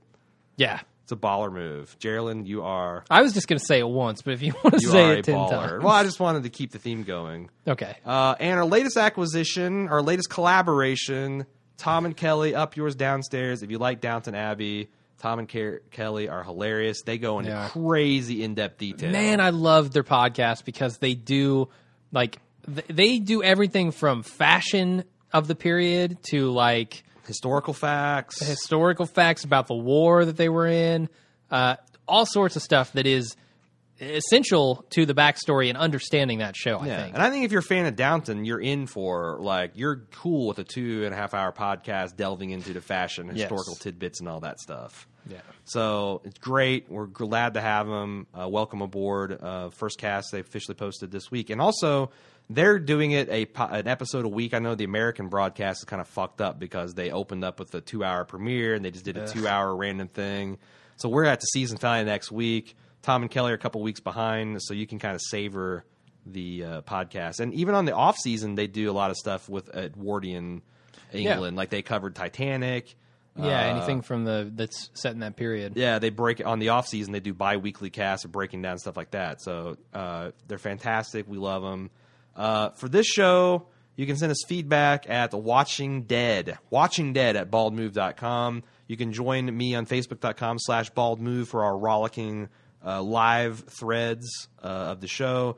Jim's on twitter.com/baldmove. And sadly, you're not living with me anymore, so you're cable challenged. Yeah, I'm kind of pissed. Are you going to come? Or why don't you just come out to my house? I think I will. All right. So you can get back into live tweeting? This first week, I didn't think about it until a couple hours before. But next week, live tweeting. Live tweeting. Did you get anybody tweeting at you? A couple people, yeah. How much did you enjoy that? Because you had to wait 24 hours to watch it. I saw that the icon on my Twitter thing was lit up, and I was like, nope.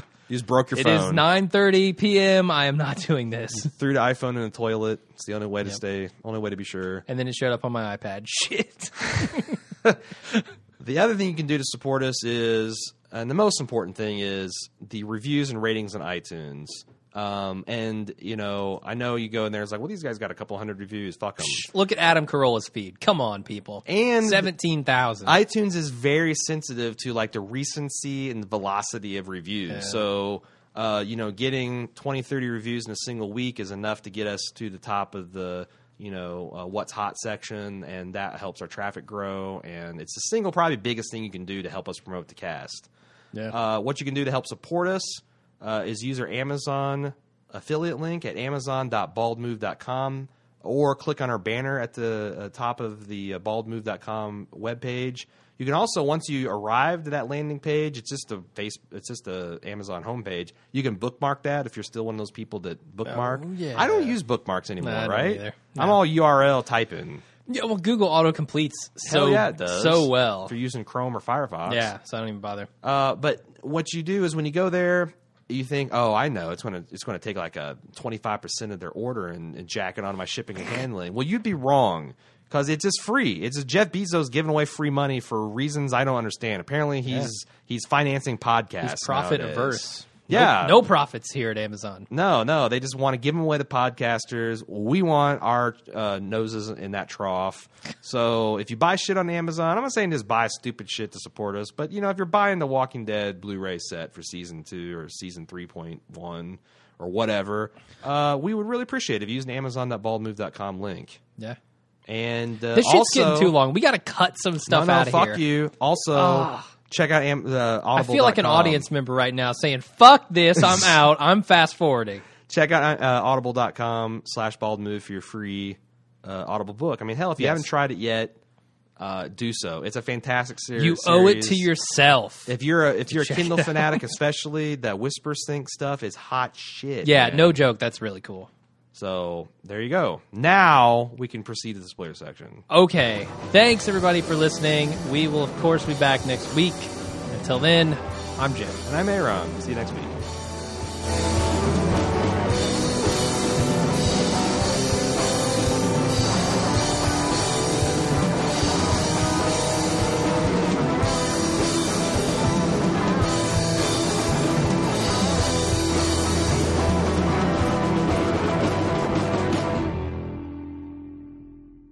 And we're back with the spoiler section. Go ahead and run the video for next week. On the next episode of AMC's The Walking Dead. We can't stay here. We can't run. I need to go see them. We need you. You're not going back to Woodbury, are you? Let them go. You and I could end this tonight. We need you now more than ever. Where's the governor? I'm not sure where her loyalties lie. For a longer look at the next episode. Who the fuck fell off the bridge there? Did you see that? Carl Jr. No. No, I don't know. I didn't recognize tell who him. it I didn't was. recognize there was a lady there, too. It's like Shitty Bow Girl Part 2. How much do you want to bet that We Need You is followed up by I Need You? I don't A lot of money riding on that. No bet. No bet. So should I read the spoiler email since you're complaining of I'm about to go full laryngitis here. Okay. So Jess W. or Jace W., a lady friend of ours, who I don't know how to pronounce Jas apparently, says she enjoyed hanging out on our live Facebook thread, watching Ep, and I mentioned I had a spoilery comment. Mind you, I haven't read the comments, so it's only based on the podcasts. Listening to our podcast, including the spoiler section, so I'm going off what I heard from you. So she's basically saying we're the blame if any of this shit doesn't make sense. Fair Which enough. I'll take that. I got broad shoulders. In some previous episode, you talked about a storyline that's probably long past now where Carol commits suicide. But what if they're thinking about making Daryl's departure her breaking point? She was really upset when Rick told her, and she was talking to Beth, the other girl who thought about suicide, and seemed a little too upbeat and happy with the baby, which is sometimes a sign of people who've made their peace or are preparing to die. Ooh. Like it. So, what do you think about that? You've so read she the comic no, that far, right? No. Really? Still? No. You need Still to plow not. through that shit. I will. I'm caught up to current, baby. I will. I'm all about the combat Jesus. This weekend, I'm going to bust out the old iPad. buy Parker 'em Kung all. Fu Jesus. That's actually a thing in the new comics. Jesus. Parker Kung Fu Jesus. Yeah. So you said that Carol kills herself or tries to kill herself? So she makes a pass at... She kind of bonds with Lori, and she bonds with Rick, and she comes with the idea that they should all get married together. Yeah, it's weird. And Lori fucking flips out, and Rick's like, what the hell? And she decides she's so rejected. And this is also after she was boyfriends with Tyrese, and he dumped her for Michonne. She's so distraught that she sacrifices herself to a walker. So I'm seeing a Beth, Carl, Carol love triangle. Oh, God. Maximum squick factor. Yeah. I honestly think that would be... They shift details around, but that's a juicy enough plot line. Someone sacrificing themselves to walkers that I would not be surprised if they bring it back. Yeah. In some form. Maybe not Carol making a move on Beth, but some form. But just her being so distraught about Daryl leaving. Yes. Yeah. I could totally buy that. Definitely. So thanks for listening there, Jace. Yas. Yas. Yeah. That's I think Swedish, it's right? Yas, and I think it's a dude. I think you called him. No, I checked her out on Facebook. She's a girl. Oh, okay. So there. Yas is a girl's name? Okay. Maybe it's Jasmine, so she's Jazz. Oh, maybe it so. Could be Jasmine. I don't know. Jesse B, who has our spoiler aficionado. Holy hell, is he ever? He actually, I guess, had spoiler breakdowns for episode 9, but we did a preview before we had a chance to send him in. He says that there's a chance that it's accurate, but he's worried about it not being accurate because, and we've heard this too, that they've done reshoots through this season, like very recent reshoots, which kind of is fodder for the gist for the fodder for the mill. For the Glenn Mazzara thing. For the Glenn Mazzara gist mill, that he's fucked up the second half of the season and the executives are coming in there and reshooting shit. People just can't hold it together longer than one season. I guess not. He says the episode for 310 begins as Rick watches through his binoculars, observing Michonne walking around the overturned bus in the prison field. As he surveys the area, he suddenly hallucinates a woman in white standing over the graves of his fallen companions. He runs towards the tomb to meet her. As Rick approaches the woman in white, she vanishes. He looks around and sees her again, but this time beyond the prison gates. The woman in... Why are we calling her the woman in white? It's Lori, for fuck's sake. All right. I will edit that from here on out. He leaves the prison yard. Michonne watches him go outside and close the door behind them. Finally, after approaching Lori, we can see that it's Lori in her wedding dress. She touches his face. Rick smiles and then kisses her and is revealed that Lori's a zombie. No, actually, I just made that up. But that'd be fucking cool, right? That would be awesome. And she's carrying a zombie baby. Michonne looks at Rick standing there alone. Cue theme music begins. Okay, I'll talk about my shit after this. In Woodbury, Andrea sits quietly in her apartment while the governor calls the door. He calls it a door. What does he call it? Yeah, the calls door it a jar. is a jar. He says that her speech to the people is what they needed to hear. She asks about the prison. He says that as long as they do not disturb the city, that they are not being bothered. Andrea wants to see them. The governor changes the subject and says that he's not able to lead the people of the city at the moment, but that Andrea can. He wants her to lead the city. Interesting. On the road, Daryl watches Merle emerge from the forest. They talk about how they can find food. Daryl tries to convince Merle that the prison is the best option, but Merle does not agree, saying that they don't want to let them in. Besides, they're all dead anyway since the governor wants to kill them. This actually is a confirmed scene. You can actually go to AMC.com and watch it in the sneak preview. Mm-hmm. Glenn has taken over the group. He wants to return back to the city and kill the governor. He asks what does taking over the group mean? It means while Rick's out there caressing his zombie, I get MacGruber flashbacks where he's at his wife's grave fucking her. Wait, you didn't see it? No, I saw it. I was so completely trashed that I don't remember any of it. All right, well, there's some people that are feeling me on that. Okay. He's out there, face fucking his ghost wife. So someone's got to lead the thing. Oh my god! So Glenn's taken over. It's a Glenn-tatorship now. He wants to return back to the city and kill the governor. He asks the opinion of Michonne, and she accepts. This is shades of the comic with Tyrese and Michonne leading a solo raid against the citizens of Woodbury. The rest of the group, except Rick, does not agree and feel that they must leave the prison before it is too late. Glenn says that they cannot leave now because they have a crying baby and a man without a leg. Glenn and Carol Glenn and Carl go to secure the cells through which Tyrese and his group entered. The governor surprises Poindexter while he's doing some medical experiments. The governor expressed how valuable Poindexter was and asked him if he intends to stay. Poindexter says the idea of leaving the city never crossed his mind. He asks if Poindexter would take a bullet for him, and Poindexter says yes. The governor then shoots him right in the face, sparing A.Ron's liver. The governor then asks Milton/Poindexter to watch over Andrea because he does not know where her loyalty lies. Andrea approaches the main gates of Woodbury and asks where Martinez is. Nobody knows. Andrea sees Poindexter and asks where the governor is, but he does not give a direct answer. Glenn and Carl return. Herschel suggests again that they leave the prison. Glenn says, "Fuck you, old man." The group agrees. Axel offers to go. I'm punching this up as necessary. Axel offers to go with Glenn to explore the hidden side of the prison, and they find out how the walkers entered the building. Glenn asks Axel to help the women to pick up supplies because he will talk to Maggie. He asks Maggie if everything is okay and tells her that he wants to talk about quote-unquote that. Glenn asks if he was... so they didn't talk about this. All right. And Glenn didn't actually see this happen to Maggie. Exactly. So. Yeah.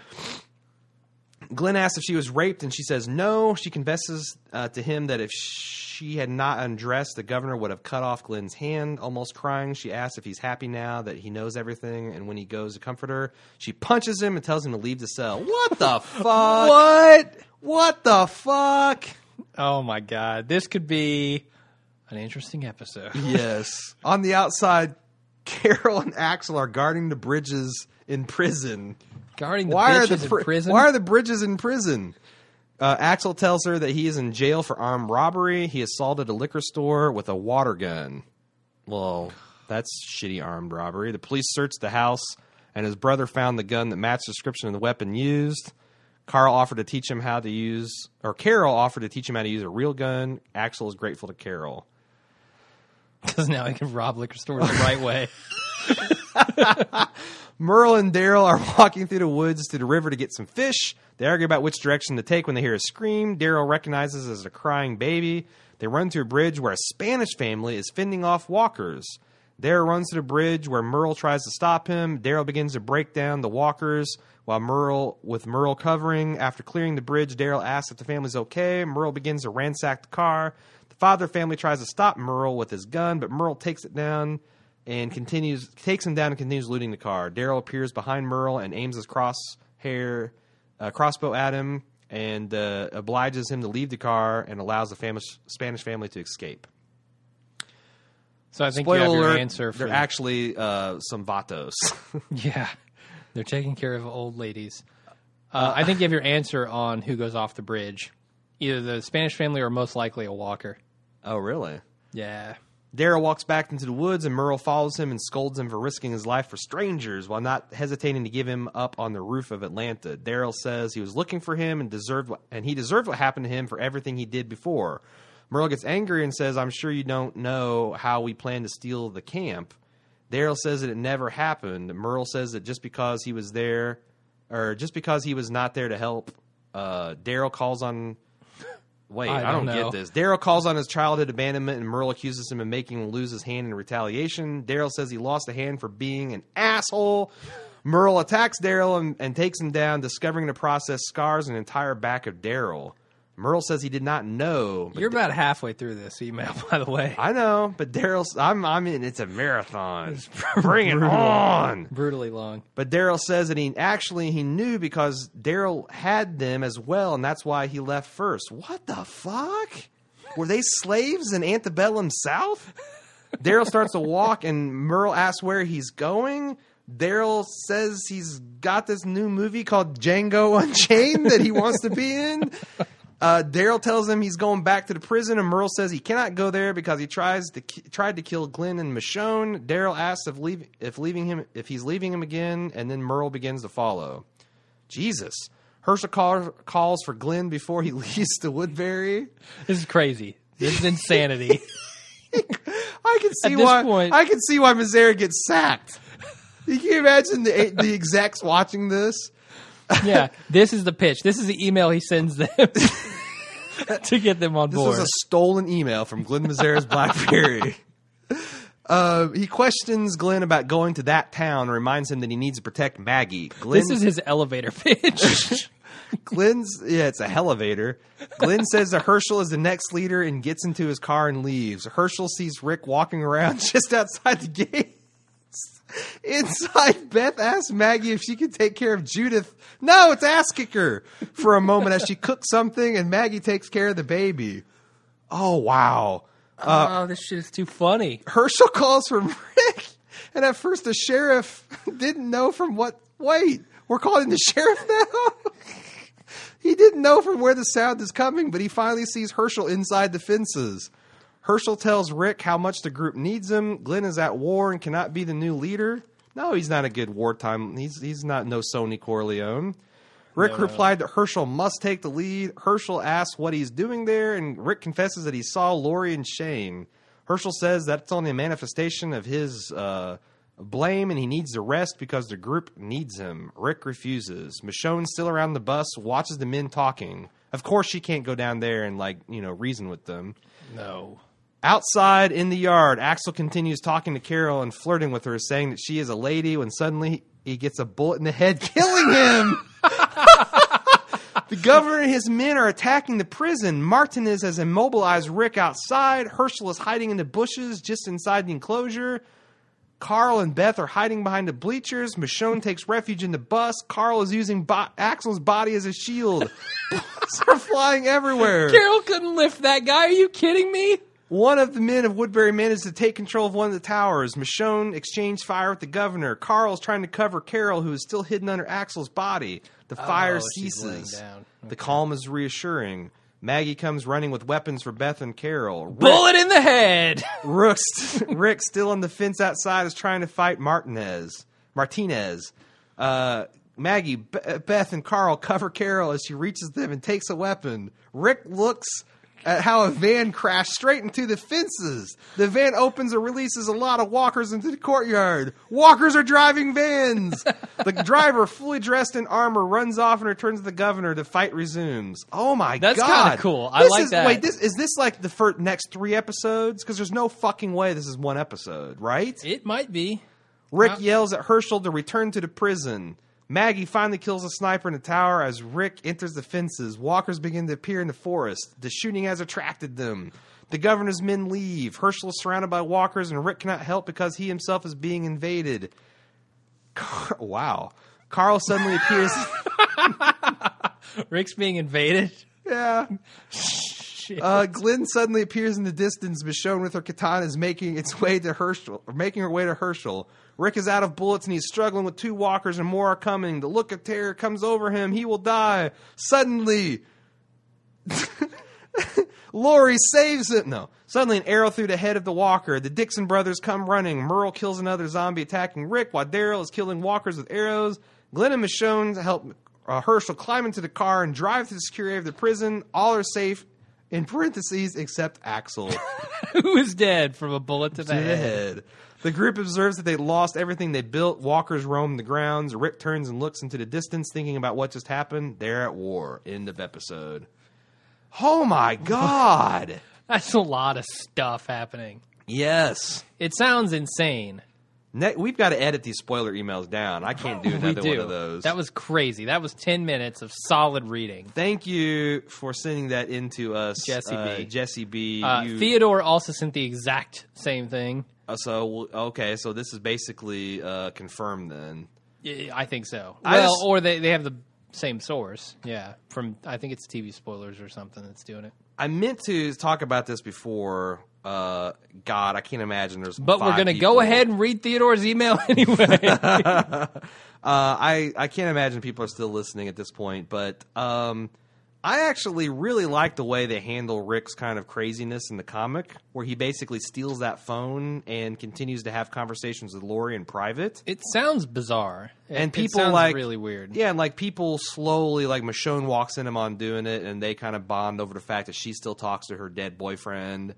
Carl catches him and says he's acting crazy and he should stop. It's freaking him out. Yeah. Andrea, I mean, it's like it's much better than him just waving a gun and saying, "Get out!" Yeah. I don't know why they didn't do that. That would still show that Rick is cracking up, but it would be plausible that the group would follow him. He's out frolicking with his ghost wife, getting jumped by Martinez. How in the hell are these people going to follow him? They can't. After that episode, there's no way they can. Yeah. This It's episode insanity. sounds like a mess. It does. Although I love the fact that the Dixon brothers are the ones that save the day at the end. And that's a plausible way to get everyone to accept Daryl. Yeah. Right? I'm sorry, Merle. There's too many freaking Yeah, Carl, but it Carol, doesn't- Merle, Daryl. Yeah. Jesus. It isn't.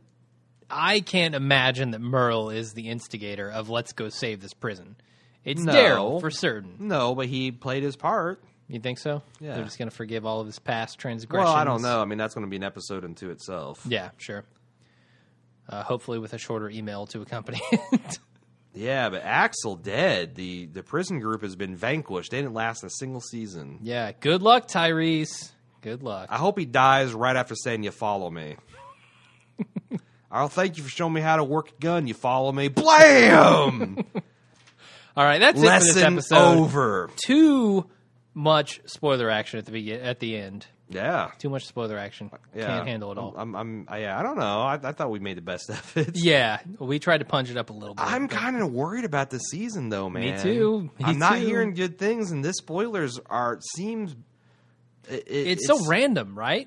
Yeah. It's just like out of nowhere, somebody gets shot in the head. They fight for a while. Out of Well, nowhere, a zombie gets shot in the head. It's not out of nowhere. I mean, it's the prison assault happening way earlier than it does in the comic books. Yeah, but there's no tension there. All of a sudden, boom, Axel's dead. All right. All of a sudden, boom, the Dixon brothers are rolling in. I guess the only thing I can say, I don't know. I'm gonna have to wait until see how it plays out. Okay. I'm scared. I'm scared. Somebody recently, I think I heard this on a podcast, says that surprise is when something completely unexpected happens. Tension is when you see things building towards something happening. Something inevitable. Yeah. And tension is always better. Yep. Agreed. And I completely agree with that. And it sounds like there's not much tension in next episode. All of it's in this episode. We'll see. I don't want to prejudge it, but Yeah. it sounded ridiculous as I was reading it for sure. As we were reading it and making fun of it. Okay, that's it for this episode. Thanks, everybody, for listening. Yep. Bye.